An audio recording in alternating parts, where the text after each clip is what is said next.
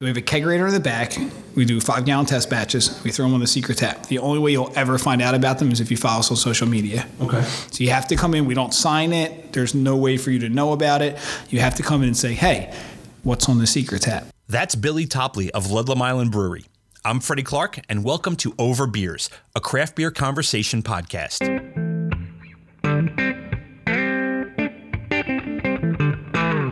A few weeks ago, I visited the tap room of Ludlam Island Brewery in Ocean View, New Jersey, just outside Sea Isle City, and had a chance to learn all about their secret tap, the brews they're making, and got the story of Ludlam Island Brewery.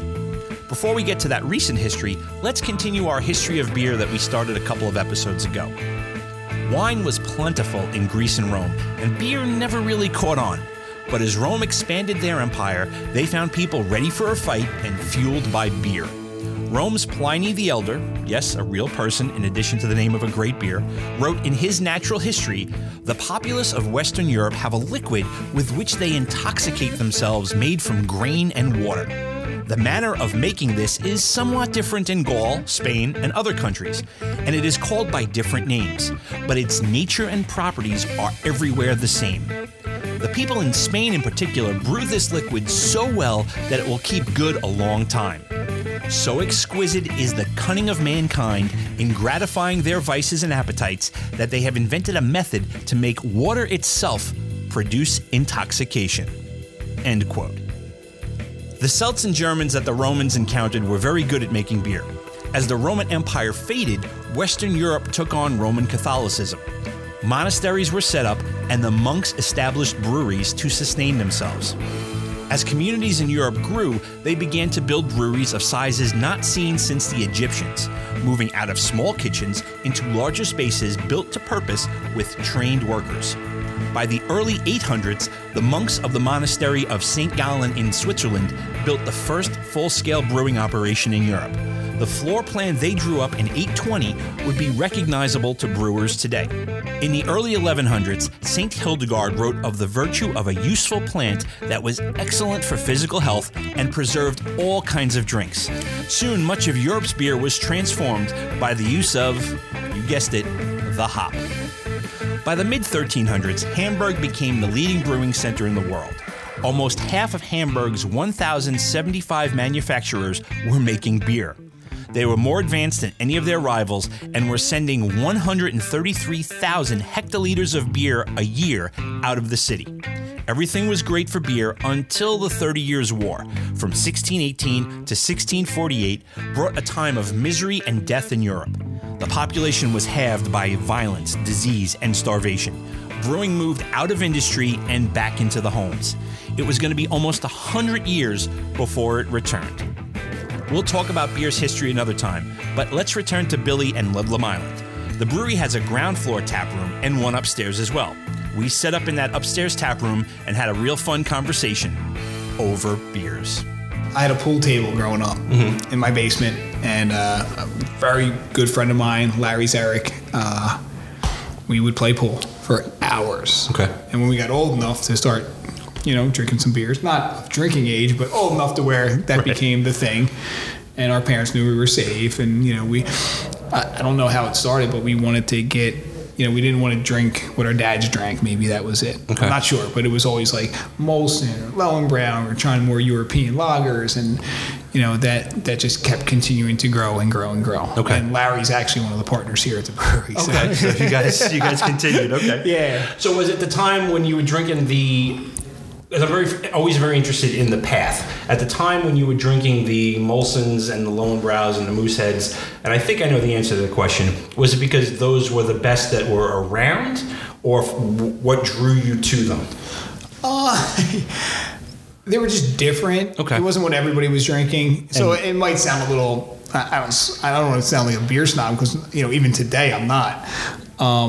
But we just were trying different things and different things that we liked. Like, he really liked Pauly Girl. I hated it. Okay. I loved Beck's Dark. He didn't like that. So, it wasn't like we were just all in because we were purchasing higher priced beer. It was just experimental, I guess. Experimental, yes. Different tastes, different things. Okay. Absolutely. All right. So you're heading down that path, playing pool. drinking the European and the Canadian stuff.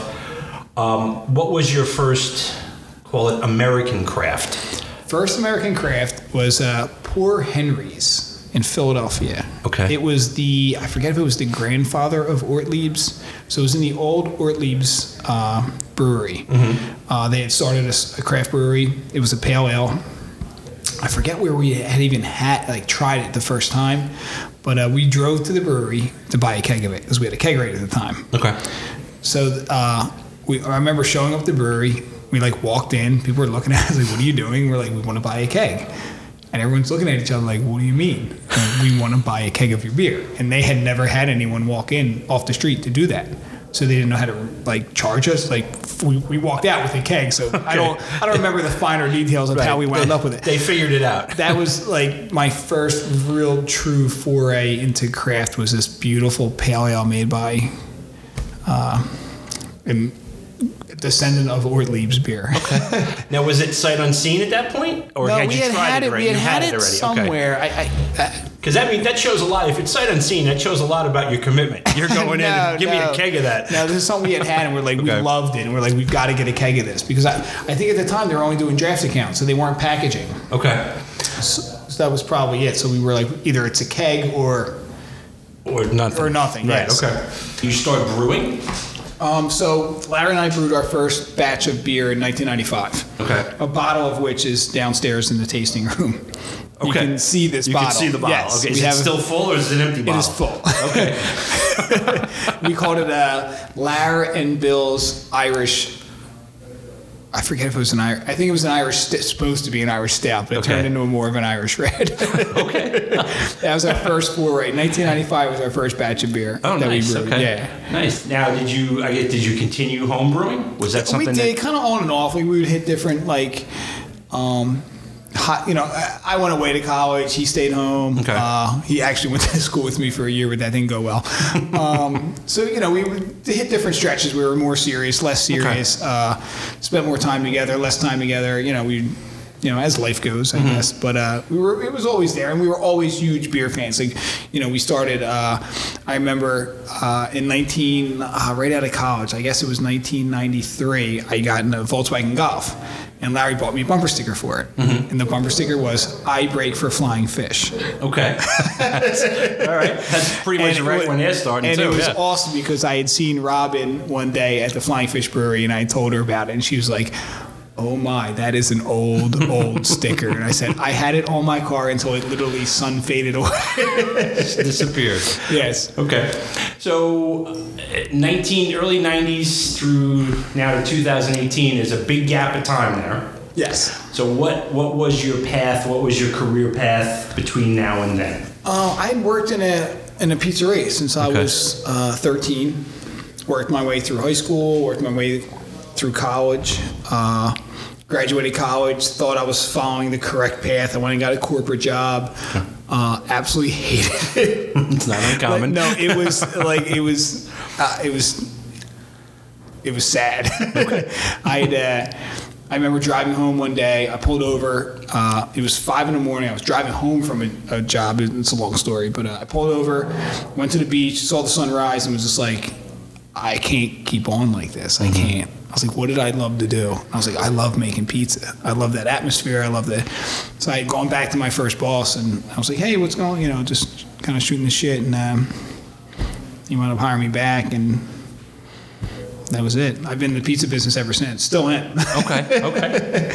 All right. So you own pizzeria? No. So I work for a pizzeria, Uncle Oogie's in Sea Isle City. I've been there for 18 years, I think. Okay. They have 2 pizzerias in the city that I'm a very small minority partner in. Okay, gotcha. And he's actually, so Louis Cerrone, the owner of Uncle Oogie's, is a partner here in the brewery also. Okay. So it's me, Louis, and Larry. Okay. So they're the 3 owners. 3 owners? Yeah, okay, nice. Yeah. Okay. So you're doing that for 18 years. At what point is the craft beer, is the home brewing still happening, right? Yeah, so it was nice. Just so we're clear, I've been in the business, I was 13. I'm 45 now, so it's a little longer than 18. I've been with Louis for 18 years. Louis for 18, okay. Yeah. So what was really nice is, so I worked in Sea Isle City. The restaurant's only open in the summertime. So in the wintertime, it just gets closed. Okay. So I had this huge commercial kitchen at my disposal. Stainless steel sinks, ice makers. It was a home brewer's dream. Okay. So I was All right, brewing yeah. beer in there, kegging. I had, CO2 canisters from the soda machines. I had everything. It was Okay. literally a dream. Nice. So yeah, that's when it got a little more serious. You And don't then have to they stink up the house. exactly, or have your bottles explode in your closet or something like that. It was great, and for any home brewer out there, start kegging immediately. Your love for brewing will just explode when you stop bottling. It's the most frustrating. When I started kegging, I was like, "Oh, that's it. Oh, my Right. beer's ready tomorrow." Right. I was like, I threw all my bottles away. Never to bottle again. Never right? to bottle again. Okay. So when do you then decide, you know what? You're working in pizza business. When do you decide that opening your own brewery is the way to go? It was never on my radar. Okay. Ever. I never thought about it. It never occurred to me until, it was 2012. My mother had gotten really sick, and she lives down in Florida with my dad. So I would fly down there to see her maybe once every 2 weeks, and I couldn't spend a lot of time with her, maybe like an hour a day. So I had a lot of downtime. So I'm just kind of surfing the internet. I don't even know what I was looking at. And I come across the new law in New Jersey in 2012 allowing tasting rooms. And the light bulb goes off. And that was it. Just that Yeah, moment? so to backtrack a little bit, I'd been saving money for years, thinking, I went to school for business, thinking I would one day open my own pizzeria. Okay. And when I felt like I had enough money, the passion wasn't there. I'd been doing it for so long. The hours are, it beats you up. Right. Physically it beats you up. So you went to something easy like brewing. Not easy. It was just, I wasn't excited about it. Right. I just couldn't see me getting pumped up about it. Okay. So I was still working. I still enjoyed it, but I just couldn't, opening your own business. I always joke with Louie that I don't want to be you because I see what you go through, and I get to go home at night and sleep, and you don't. So it was always a joke between us, and I just couldn't get pumped up for a pizzeria. And when I saw that law, and I read the law, and I went to a lawyer, and I said, "Does this say what I think it says?" And he says to me, "Well, what do you think it says?" I said, "This law allows me to open a bar in Seattle without a liquor license." And he says, yes, that's exactly what it said. Yes-ish, because obviously that didn't happen, but it started the ball rolling for me. Yeah. Okay. So 2012, the idea is born. How long before day one of Ludlam Island? Well, there was the 3 years and $40,000 down the drain in Sea Isle, trying to make that happen. Okay. So you had to come in and change the law Well, in Sea Isle? no. Well, we originally tried to open in Sea Isle. Okay. That didn't work out. Okay, Powers that gotcha. be, very strong liquor ties, and they're all very good customers of mine, and, no hard feelings. It just didn't work out in Sea Isle. Okay. So during that time, I was fortunate enough that Tuckahoe Brewery was moving to EHT. The landlord came to me and said, "Hey, I've been reading the paper about how you're kind of struggling in Sea Isle getting open. I've got the spot, brewery approved." Which, I'll be honest with you, when things were going south in Sea Isle and I could kind of see the writing on the wall, I don't know if I would have pursued it because I lost so much money. I put so much time into it. I was beaten down. I don't know. I'm not going to say I wouldn't have. We'll never know. But when he came to me and I saw the spot and he said, "It's already approved for a brewery," I knew I wouldn't have to go through those hurdles. Right. It was a no-brainer. Okay. So with that, not to get into too much detail, but 40,000. Was that you? Did you already have a space you were thinking about renting? That's a good amount of money to. I'll tell you exactly what happened. Yeah. Certain people in Sea Isle assured me that they were going to make it happen. They were excited about it. It was going to happen. So we put a non-refundable down payment on a building. We were going to purchase the building. Gotcha. Okay. I had plans written up, so there's architect fees. I paid the city some zoning fee, so some things to get the zoning started, I guess is the way to put it. Architects aren't cheap. No. Lawyers aren't cheap. No. Yeah, so I think that's about what we spent. Gotcha. That's Okay. a pretty solid number. Yeah, that is a big. I mean, that's and with what you're talking about, that number rings true. Yeah. I mean, it's So when it all went south, it was hard to take. It was very Right. difficult. Yeah, I can only imagine. So then they come. The owner of the building here comes to you and says, "I got a space. This is where you're going to be." Yeah, that's pretty much it. And I Right. came in. The guys from Tuckahoe were super generous with their time, their knowledge. I mean, when I tell you, people constantly ask me, "Are you guys really as cool as you? Seems like you're cool." Like, That is in New Jersey craft beer. That is a theme that comes up over and over and over again. The more guys, people I talk to, ladies too, that are in brewing in New Jersey, the camaraderie between most, I know there's a couple of outliers, but the camaraderie between most of the brewers and the owners is amazing to me. I mean, in a lot of ways, you guys are competitors. absolutely, sure. And you're all vying for people to buy the beer at the bars and the taps and take home the cans and the bottles. But everyone seems to be so willing to help one another that it's remarkable to me. I've never seen another industry where I don't maybe it's different in the pizza business, but I've never seen another. I don't think it is. I can tell you Right. by experience, the pizza business is not like that. Right. So pizzeria owners are not bending over backwards to help one another with.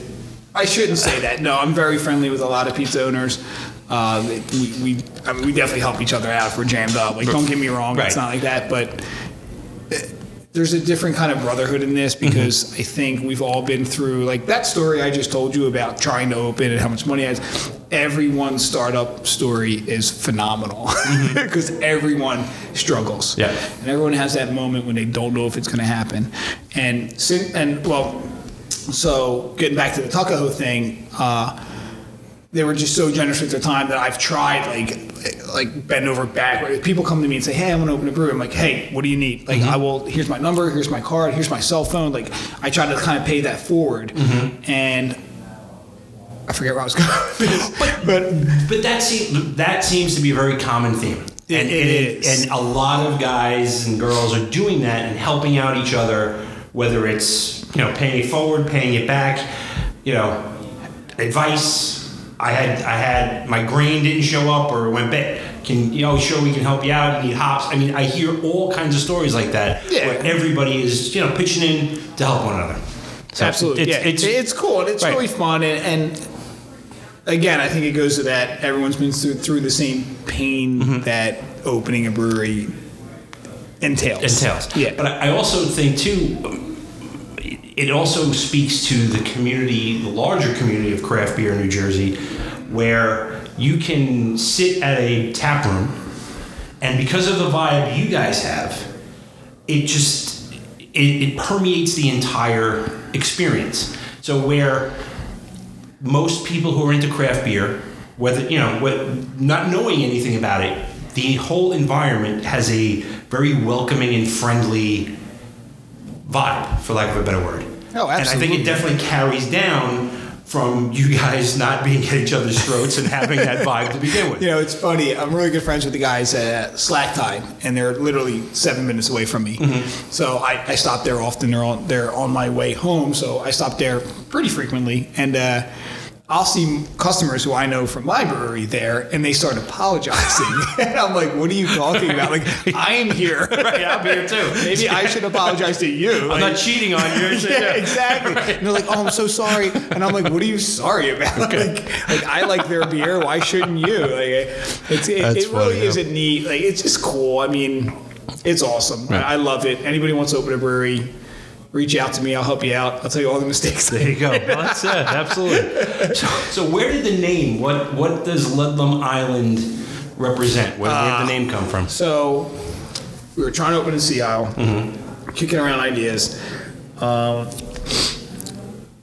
course you're in Sea Isle, so Sea Isle Brewing Company, Sea Isle City Brewing, they all pop up, and we were going to go with that. We had the website, we had the Twitter, and it just didn't sit well with me. I felt like I don't know why. It just felt like it was more about the T-shirt or the sweatshirt or the merchandise, and it just didn't feel very authentic. It didn't feel very. It just didn't sit well with me. I don't know why. It just didn't. So one night I'm just at home on my computer and I Wikipedia Sea Isle City, and the very first thing that I read is Sea Isle City, which rests on Ludlam Island, and I was like, whoa. I've lived in Sea Isle City almost my whole life. What? So I come to find out that Ludlam Island is the barrier island that Strathmere, Sea Isle, and Townsend's Inlet rest on. Okay. I had never known that. I would guess most people hadn't. Yeah. Well, that's what I've come to realize. And I was like, wait, if I don't know this, probably a lot of people don't know this. And that's pretty much how. So that's where it came from. I had this cool story right off the bat. Well, I am seeing I'm seeing a commonality in your everything you said. I was on the internet and I came across. I was on the internet. I saw the law. So you get a lot of good ideas from the internet. It seems. I guess, yeah. I mean, I never thought about it that way, but sure, yeah. Thank God for computers. There you go. Right? All right, so we've got a load of tasters going. So what should we take a look at first? So this weekend, we've never done this before. We figured we would do it this weekend. We're showcasing all of our IPAs. Okay. So we have 8 beers on tap, 2 hand engines, so we always have 2 casks on. And I'm going to let your listeners in on something. We do a secret tap program. Okay. So we have a kegerator in the back. We do 5-gallon test batches. We throw them on the secret tap. The only way you'll ever find out about them is if you follow us on social media. Okay. So you have to come in. We don't sign it. There's no way for you to know about it. You have to come in and say, hey, what's on the secret tap? Okay. Good and to it's know. always something cool. Right now it's an IPA we made with birch bark. Okay. It's super cool. Yeah. But we do like a lot of fun and exciting things on the secret tap. Like really just like one-offs that we're experimenting with things. And so that we've had a lot of fun with it. Cool. Yeah. All right. Sounds good. So we're showcasing all of our IPAs that we've ever done, except for one, because it's a release that we do in April. Okay. So other than that, we have a bunch of IPAs on this weekend that we're super proud of. I mean, everything on our tap list, we're just super proud of. So. Okay. So if there's anything you really want to showcase, Let It Shine, which is gone because I drank that all while we were talking. So you're boned, dude. All right, no problem. Let's do The Inescapable Worldliness of Mankind, which is actually a pale ale, but it's very hop forward, so it kind of drinks a little bit like an IPA.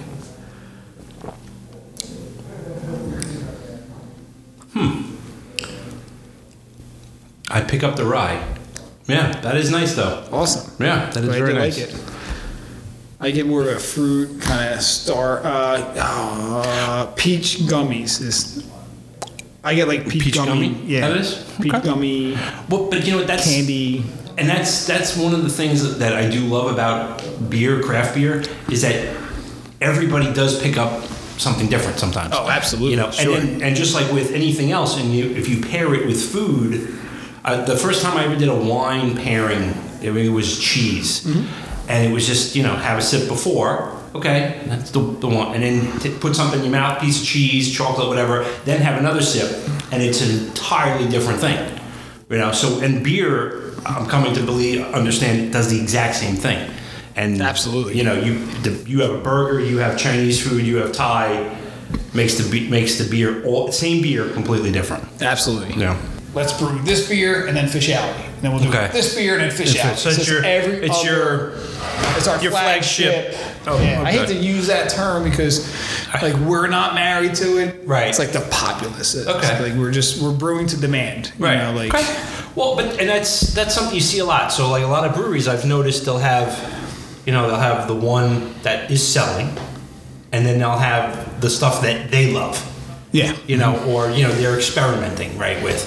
Sure. And, there's nothing wrong with keeping the lights on. Absolutely, yeah. So I talk to a lot of people who want to open breweries and they're tied to this certain style or a certain period, and I'm like, that's great, but I mean, IPAs are big. Right. Like, how do you not do it? Yeah. Right. Well, and that's, I mean, what is it? The last thing I heard was it's 40% of craft beer. Wow. Is IPA. I mean, there's no doubt. Right. I mean, I put it on, it sells. Right. So the places that have 13 out of their 15 taps are IPAs. You can't blame them because No. they're going to sell. They're gonna sell. And the bar that says, well, what's your IPA? I can't blame them. Right. I mean, so many, and that's what's funny when you talk about people coming to craft. I mean, I've told this story before on the podcast. I have so many friends that, are not into craft beer, right? We're in our mid to late 40s. We grew up on Coors Light, Michelob. That's what they drink today still. And you say, well, what don't you like? Well, I don't like the bitter stuff. It's like, okay, well, first off, craft beer is not just IPA. There's a lot of other things. And IPAs aren't just bitter anymore. Exactly, right. Well, that's what I remember the first time I showed. I think that Fish Alley is a 35, I think it's a 35 IBU. Okay. Well, even I know the Copper Hat says hop forward, but I get a lot of malt characteristic on it. West Coast maltier. Yeah, absolutely. And then you get like New England IPAs. They're That's not bitter. Let It Shine. They're not going to be bitter. No, they're not going to be bitter at all. No. So this is the Fish Alley. I love that beer. I can see why bars want this in the summer. Yeah, it's refreshing. It almost feels like it's quenching your thirst. Yeah, I mean, it's got some character to it, but it's not. I could. Well, it's 7 ABV. I don't know if I could drink it all day. 7 I was surprised. So the story about that is our very first account was Seattle City Yacht Club. Mm-hmm. And they came to us before we were even open. Said, hey, listen, our members, because it's a member-only club, and it's a yacht club. So they were like, our members keep asking us, like, what's an IPA? They keep wanting to know. My kid keeps talking, or my grandkid and they were like, and I said, listen, we'll develop you an IPA. Like, we'll make a couple of them. You get to pick what you want. So we actually made them the Copper Hat and the Fish Alley. All right. Thinking they would go with the lower ABV Copper Hat. So we made those two beers because they weren't named yet. Okay. So surprisingly, they went with the Fish Alley. It is their largest selling beer except for one major brand. Right. Okay. That's very nice. So we named the Fish Alley because the Seattle City Yacht Club is located in the historic Fish Alley of Seattle City, where all the fishing boats reside. All right. That's very nice. I do like that a lot. And then this one was, Let It Shine. So that's Let It Shine. Maybe some of your listeners may know it as Lamplight. We were asked to change it. Was there a Lamplighter Brewery in Massachusetts? Had requested that we change it. Okay. And I was more than happy to oblige. All IPA this weekend, but traditionally we have a very balanced tasting room tap list. Very balanced. We do a Goza. We have a couple stouts that we rotate. We have a coffee pale ale that's very popular. It's actually our second top selling beer. Is that how you say that? I guess. Fine. That works. So Harry's Coffee Pale Ale. Now, you're saying you are right next door to a roaster. I guess that's Harry. We were right next door to a roaster, Harry and Beans, organic coffee roasters. Okay. Harry is a kind of a local legend, surfing legend around here. All right. Super cool dude. Was he Harry Beans always, or was it Harry Beans since he started the coffee stuff? It was Harry and Beans is the name of his coffee company. Okay. Harry Gale is his name. Okay. He was very instrumental in this beer. We would give him wort tastings. We would develop. He would roast different coffees at different levels. We settled on a Honduran coffee, very light roast. Initially, the rye is here too. Yes, absolutely. So that is that's made with our Foundation Pale Ale. Okay. So the Foundation Pale Ale is a rye pale. Okay. We felt like he gave it a nice canvas to let like the coffee kind of shine through. Mm-hmm. And then right after that, the coffee does come up. If I had Foundation Pale Ale on tap, you could hold them side by side. And there's no color. Right. There's no discoloration. Well, that's funny when you said when you said coffee. I walked over with that, and I'm like, usually it's a coffee, it's a porter or a stout. It's a darker, But I feel like the reason for that is, well, if you use coffee, or if you use brewed coffee, or if you use grounds, you're going to get some color, some discoloration from the coffee. We use whole beans. It just sits on there for days. Okay. Which is why I think a lot of larger brewers won't put the time and effort into that, and who knows what we'll do one day, but we're small enough where we can let it sit for 4 days on whole coffee beans to get that flavor extraction. You've been mentioning distributing around the area. are you really just in this section of Jersey, or are you spreading out? Our furthest north account is probably Manahawkin area. Our furthest west account is probably Pennsauken, Palmyra area. Okay. So that's pretty much it right now. Yeah, okay. We're self-distributing. So, okay. We've talked to some people about going to Philly. We don't think we're really there yet. But we've gotten a couple of offers, which makes us feel great. We feel really good about that. We feel like the beer's there. It's just we're still really small. Right. I gotcha. No, fair enough. We're super small. Gotcha. Well, it's super good. So, Thank you. What are your near-term plans? You got anything coming down the pike you want to talk about that's coming soon? What's on the horizon? Okay, so build-wise, we're planning on getting 3 20-barrel fermenters, which for a lot of people listening probably doesn't sound that big, but that would actually make us 1.5 times bigger than we are right now.